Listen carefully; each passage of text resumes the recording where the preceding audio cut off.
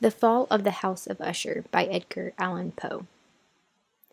During the whole of a dull, dark, and soundless day in the autumn of the year, when the clouds hung oppressively low in the heavens, I had been passing alone, on horseback, through a singularly dreary tract of country, and at length found myself, as the shades of the evening drew on, within view of the melancholy house of Usher. I know not how it was, but with the first glimpse of the building, a sense of insufferable gloom pervaded my spirit. I say insufferable, for the feeling was unrelieved by any of that half-pleasurable, because poetic sentiment with which the mind usually receives even the sternest natural images of the desolate or terrible. I looked upon the scene before me, upon the mere house, and the simple landscape features of the domain, upon the bleak walls, upon the vacant eye-like windows, upon a few rank sedges, and upon a few white trunks of decaying trees, with an utter depression of soul which I can compare to no earthly sensation more properly than to the after-dream of the reveller upon opium, the bitter lapse into everyday life, the hideous dropping off of the veil. There was an iciness, a sinking, a sickening of the heart, an unredeemed dreariness of thought which no goading of the imagination could torture into aught of the sublime. What was it? I paused to think. What was it that so unnerved me in the contemplation of the house of Usher? It was a mystery all insoluble, nor could I grapple with the shadowy fancies that crowded upon me as I pondered.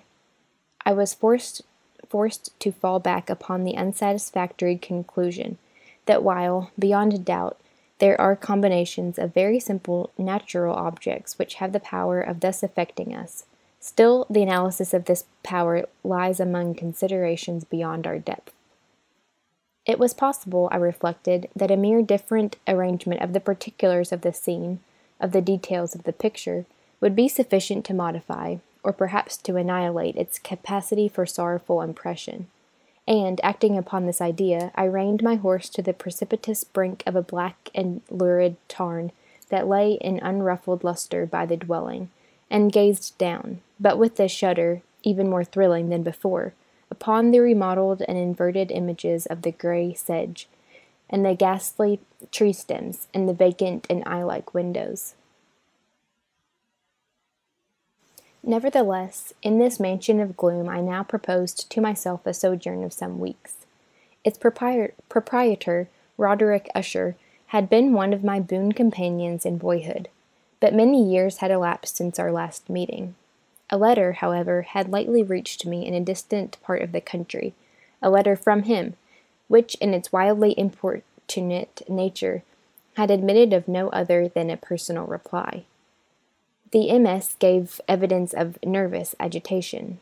The writer spoke of acute bodily illness, of a mental disorder which oppressed him, and of an earnest desire to see me, as his friend, and indeed his only personal friend, with the view of attempting, by the cheerfulness of my society, some alleviations of his malady.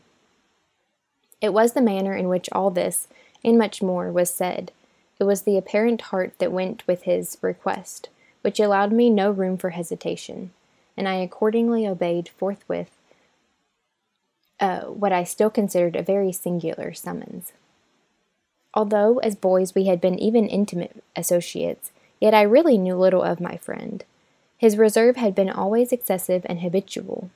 I was aware, however, that his very ancient family had been noted, time out of mind, for a peculiar sensibility of temperament, displaying itself through long ages in many works of exalted art, and manifested of late in repeated deeds of munificent, munificent,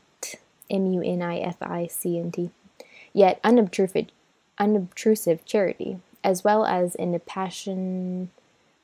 passionate devotion to the intricacies, perhaps even more than to the orthodox and easily recognizable beauties of musical science. I had learned, too, the very remarkable fact that the stem of the Usher race, all time honored as it was, had put forth at no period any enduring branch. In other words, that the entire family lay in the direct line of descent, and had always, with very trifling and very temporary variation, so lain. It was this deficiency I considered, which, running over in thought the perfect keeping of the character of the premises with the accredited character of the people, and while speculating upon the possible influence which the one, in the long lapse of centuries, might have exercised upon the other, it was this deficiency perhaps of collateral issue, and the consequent undeviating transmission, from sire to son, of the patrimony with the name, which had at length so identified the two as to merge the original title of the estate in the quaint and equivocal appellation of the House of Usher, an appellation which seemed to include, in the minds of the peasantry who used it, both the family and the family mansion. I have said that the sole effect of my somewhat childish experiment, that of looking down within the tarn, had been to deepen the first singular impression. There can be no doubt that the consciousness of the rapid increase of my superstition, for why should I not so term it, served mainly to accelerate the increase itself. Such, I have long known, is the paradoxical law of all sentiments having terror as a basis. And it might have been for this reason only that, when I again uplifted my eyes to the house itself from its image in the pool, there grew in my mind a strange fancy, a fancy so ridiculous, indeed, that I but mention it to show the vivid force of the sensations which oppressed me. I had so worked upon my imagination as really to believe that about the whole mansion and domain there hung an atmosphere peculiar to themselves and their immediate vicinity, an atmosphere which had no affinity with the air of heaven, but which had reeked up from the decayed trees, and the grey wall, and the silent tarn, a pestilent and mystic vapor, dull, sluggish, faintly discernible, and leaden-hued. Shaking off from my spirit what must have been a dream, I scanned more narrowly the real aspect of the building. Its principal feature seemed to be that of an excessive antiquity. The discoloration of ages had been great. Minute fungi overspread the whole exterior, hanging in a fine tangled web work from the eaves. Yet all this was apart from any extraordinary dilapidation.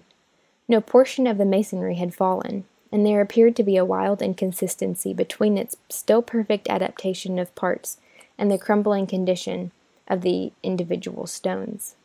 In this there was much that reminded me of the specious totality of old woodwork which had rotted for long years in some neglected vault, with no disturbance from the breath of the external air. Beyond this indication of extensive decay, however, the fabric gave little token of instability. Perhaps the eye of a scrutinizing observer might have discovered a barely perceptible fissure, which, extending from the roof of the building in front, made its way down the wall in a zigzag direction, until it became lost in the sullen waters of the tarn. Noticing these things, I rode over a short causeway to the house. A servant in waiting took my horse, and I entered the Gothic archway in the hall. A valet of stealthy step thence conducted me, in silence, through many dark and intricate passages, in my progress to the studio of his master. Much that I encountered on the way contributed, I know not how, to heighten the vague sentiments of which I have already spoken. Still the objects around me, while the carvings of the ceilings and the sombre tapestries of the walls, the ebon blackness of the floors, and the phantasmagoric armorial trophies which rattled as I strode, were but matters to which, or to such as which, I had been accustomed from my infancy. While I hesitated not to acknowledge how familiar was all this, I still wondered to find how unfamiliar were the fancies which ordinary images were stirring up. On one of the staircases I met the physician of the family. His countenance, I thought, wore a mingled expression of low cunning and perplexity. He accosted me with trepidation and passed on. The valet now threw open a door and ushered me into the presence of his master. The room in which I found myself was very large and lofty. The windows were long, narrow, and pointed, and at so vast a distance from the black oaken floor as to be altogether inaccessible from within. Feeble gleams of encrimsoned light made their way through the trellised panes, and served to render sufficiently distant the more prominent objects around.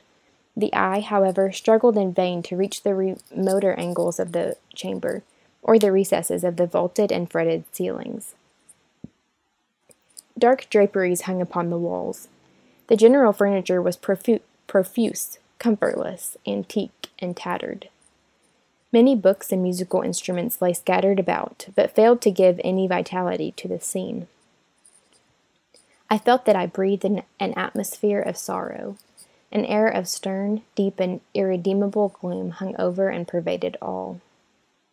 Upon my entrance, Usher arose from a sofa on which he had been lying at full length, and greeted me with a vivacious warmth which had much in it, I at first thought, of an overdone cordiality, of the constrained effect of the ennuyé man of the world. A glance, however, at his countenance convinced me of his perfect sincerity. We sat down, and for some moments, while he spoke not, I gazed upon him with a feeling half of pity, half of awe. Surely, man had never before so terribly altered, in so brief a period, as had Roderick Usher. It was with difficulty that I could bring myself to admit the identity of the wan being before me with the companion of my early boyhood. Yet the character of his face had been at all times remarkable. A cadaverousness of complexion, an eye large, liquid, and luminous beyond comparison, lips somewhat thin and very pallid, but of a surpassingly beautiful curve, a nose of a delicious Hebrew model, but with a breadth of nostril unusual in similar formations, a finely molded chin, speaking, in its want of prominence, of a want of moral energy, hair of a more than web-like softness and tenuity. These features, with an inordinate expansion above the regions of the temple, made up altogether a countenance not easily to be forgotten. And now, in the mere exaggeration of the prevailing character of these features, and of the expression they were wont to convey, lay so much of change that I doubted to whom I spoke. The now ghastly pallor of the skin, and the now miraculous luster of the eye, above all things startled and even awed me. The silken hair, too, had been suffered to grow all unheeded, and as in its wild gossamer texture, it floated rather than fell about the face. I could not, even with effort, connect its arabesque expression with an idea of simple humanity. In the manner of a friend, I was at once struck with an incoherence, an inconsistency, and I soon found this to arise from a series of feeble and futile struggles to overcome an habitual trepidancy, an excessive nervous agitation. For something of this nature I had indeed been prepared, no less by his letter than by reminiscence of certain boyish traits, and by conclusions deduced from his peculiar physical conformation and temperament. His action was alternately vivacious and sullen. His voice varied rapidly from a tremulous indecision, when the animal spirit seemed utterly in abeyance, to that species of energetic concision, that abrupt, weighty, unhurried, and hollow-sounding enunciation, that leaden, self-balanced, and perfectly modulated guttural utterance, which may be observed in the lost drunkard, or the irreclaimable eater of opium, during the periods of his most intense excitement. It was thus that he spoke of the object of my visit, of his earnest desire to see me, and of the solace he expected me to afford him. He entered, at some length, into what he conceived to be the nature of his malady. It was, he said, a constitutional and a family evil, and one for which he despaired to find a remedy, a mere nervous affection, he immediately added, which would undoubtedly soon pass off. It displayed itself in a host of unnatural sensations. Some of these, as he detailed them, interested and bewildered me, although perhaps the terms and the general manner of the narration had their weight. He suffered much from a morbid acuteness of the senses. The most insipid food was alone endurable. He could wear only garments of certain textures. The odors of all flowers were oppressive. His eyes were tortured by even a faint light. and there were but peculiar sounds, and these from stringed instruments, which did not inspire him with horror. To an anomalous species of terror I found him a bounden slave. "I shall perish," he said. "I must perish in this deplorable folly. Thus, and not otherwise, shall I be lost. I dread the events of the future, not in themselves, but in their results.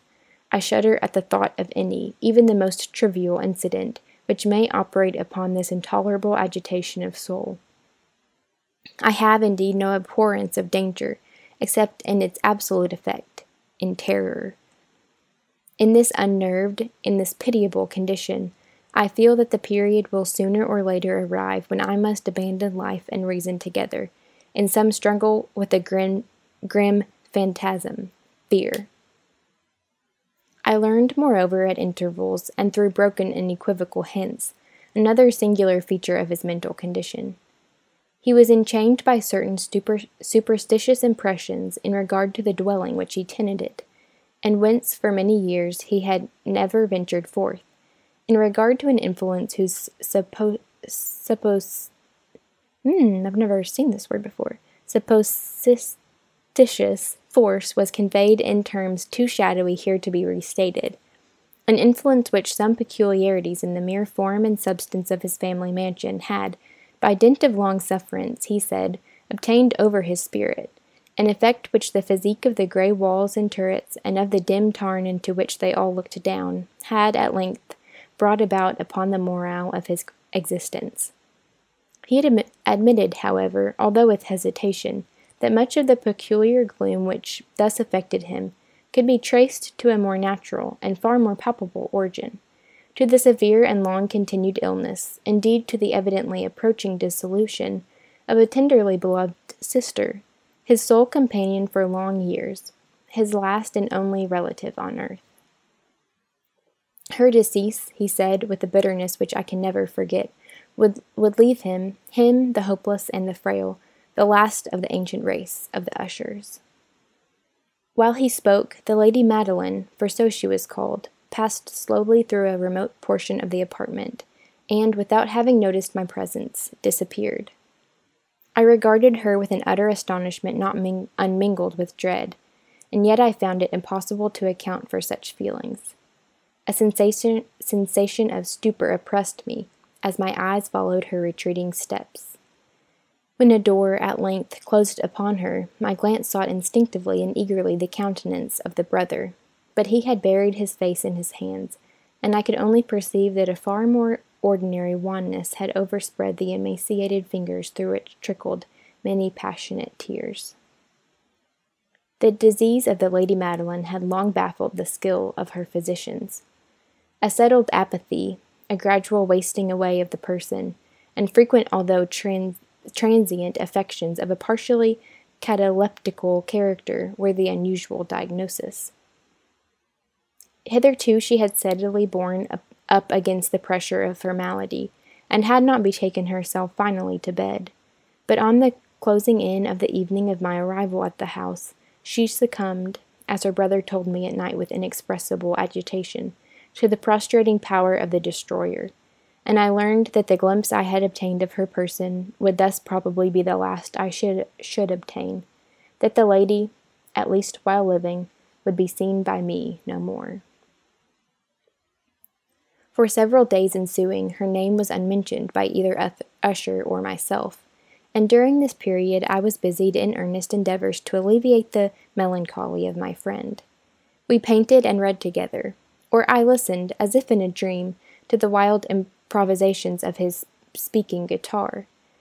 And thus, as a closer and still closer intimacy admitted me more unreservedly into the recesses of his spirit, the more bitterly did I perceive the futility of all attempt at cheering a mind from which darkness, as in an inherent positive quality, poured forth upon all objects of the moral and physical universe, in one unceasing radiation of gloom. I shall ever bear about me a memory of the many solemn hours I thus spent alone with the master of the house of Usher. Yet I shall fail in any attempt to convey an idea of the exact character of the studies, or of the occupations in which he involved me, or led me the way. An excited and highly distempered ideality threw a sulphurous luster over all. His long improvised dirges will ring forever in my ears. Among other things, I hold painfully in mind a certain singular perversion and amplification of the wild air of the last waltz of von Weber. From the paintings over which his elaborate fancy brooded, and which grew, touch by touch, into vaguenesses at which I shuddered the more thrillingly, because I shuddered knowing not why, from these paintings, vivid as their images now are before me, I would in vain endeavor to educe more than a small portion which would lie within the compass of merely written words. The end of Part 1. By the utter simplicity, by the nakedness of his designs, he arrested and overawed attention. If ever mortal painted an idea, that mortal was Roderick Usher. For me, at least, in the circumstances then surrounding me, there arose out of the pure abstractions which the hypochondriac contrived to throw upon his canvas an intensity of intolerable awe, no shadow of which felt I ever yet in the contemplation of the certain, glowing, yet too concrete reveries of Fuseli. One of the phantasmagoric conceptions of my friend, partaking not so rigidly of the spirit of abstraction, may be shadowed forth, although feebly, in words. A small picture presented the interior of an immensely long and rectangular vault or tunnel, with low walls, smooth, white, and without interruption or device. Certain accessory points of the design served well to convey the idea that this excavation lay at an exceeding depth below the surface of the earth. No outlet was observed in any portion of its vast extent, and no torch or other artificial source of light was discernible. Yet a flood of intense rays rolled throughout, and bathed the whole in a ghastly and inappropriate splendor. I have just spoken of that morbid condition of the auditory nerve which rendered all music intolerable to the sufferer, with the exception of certain effects of stringed instruments. It was, perhaps, the narrow limits to which he thus confined himself upon the guitar which gave birth, in great measure, to the fantastic character of his performances. But the fervid facility of his impromptus could not be so accounted for.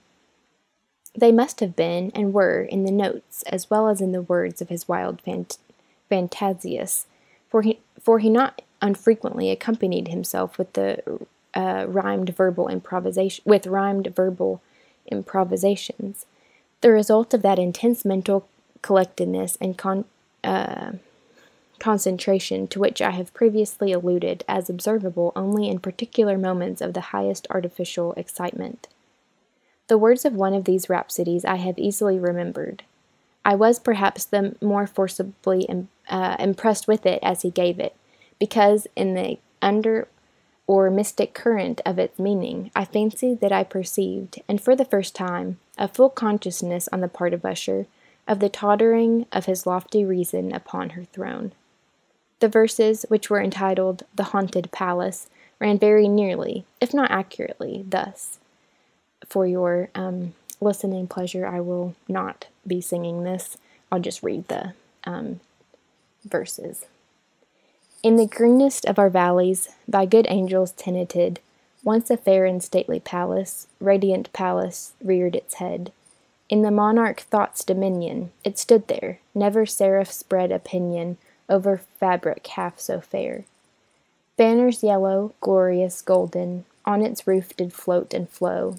This, all this, was in the olden time, long ago. And every gentle air that dallied in that sweet day along the ramparts plumed and pallid, a winged odor went away. Wanderers in that happy valley through two luminous windows saw spirits moving musically to a lute's well-tuned law, round about a throne where sitting Porphyrogene, in state his glory well befitting, the ruler of the realm was seen. And all with pearl and ruby glowing was the fair palace door, through which came flowing, and sparkling evermore, a troop of echoes whose sweet duty was but to sing, in voices of surpassing beauty, the wit and wisdom of their king. But evil things, in robes of sorrow, assailed the monarch's high estate. Ah, let us mourn, for never morrow shall dawn upon him desolate. And round about his home, and the glory that blushed and bloomed is but a dim remembered story of the old time entombed. And travelers now within that valley, through the red litten windows, see vast forms that move fantastically to a discordant melody, while like a rapid ghastly river, through the pale door a hideous throng rush out forever, and laugh but smile no more. The end of Part 1.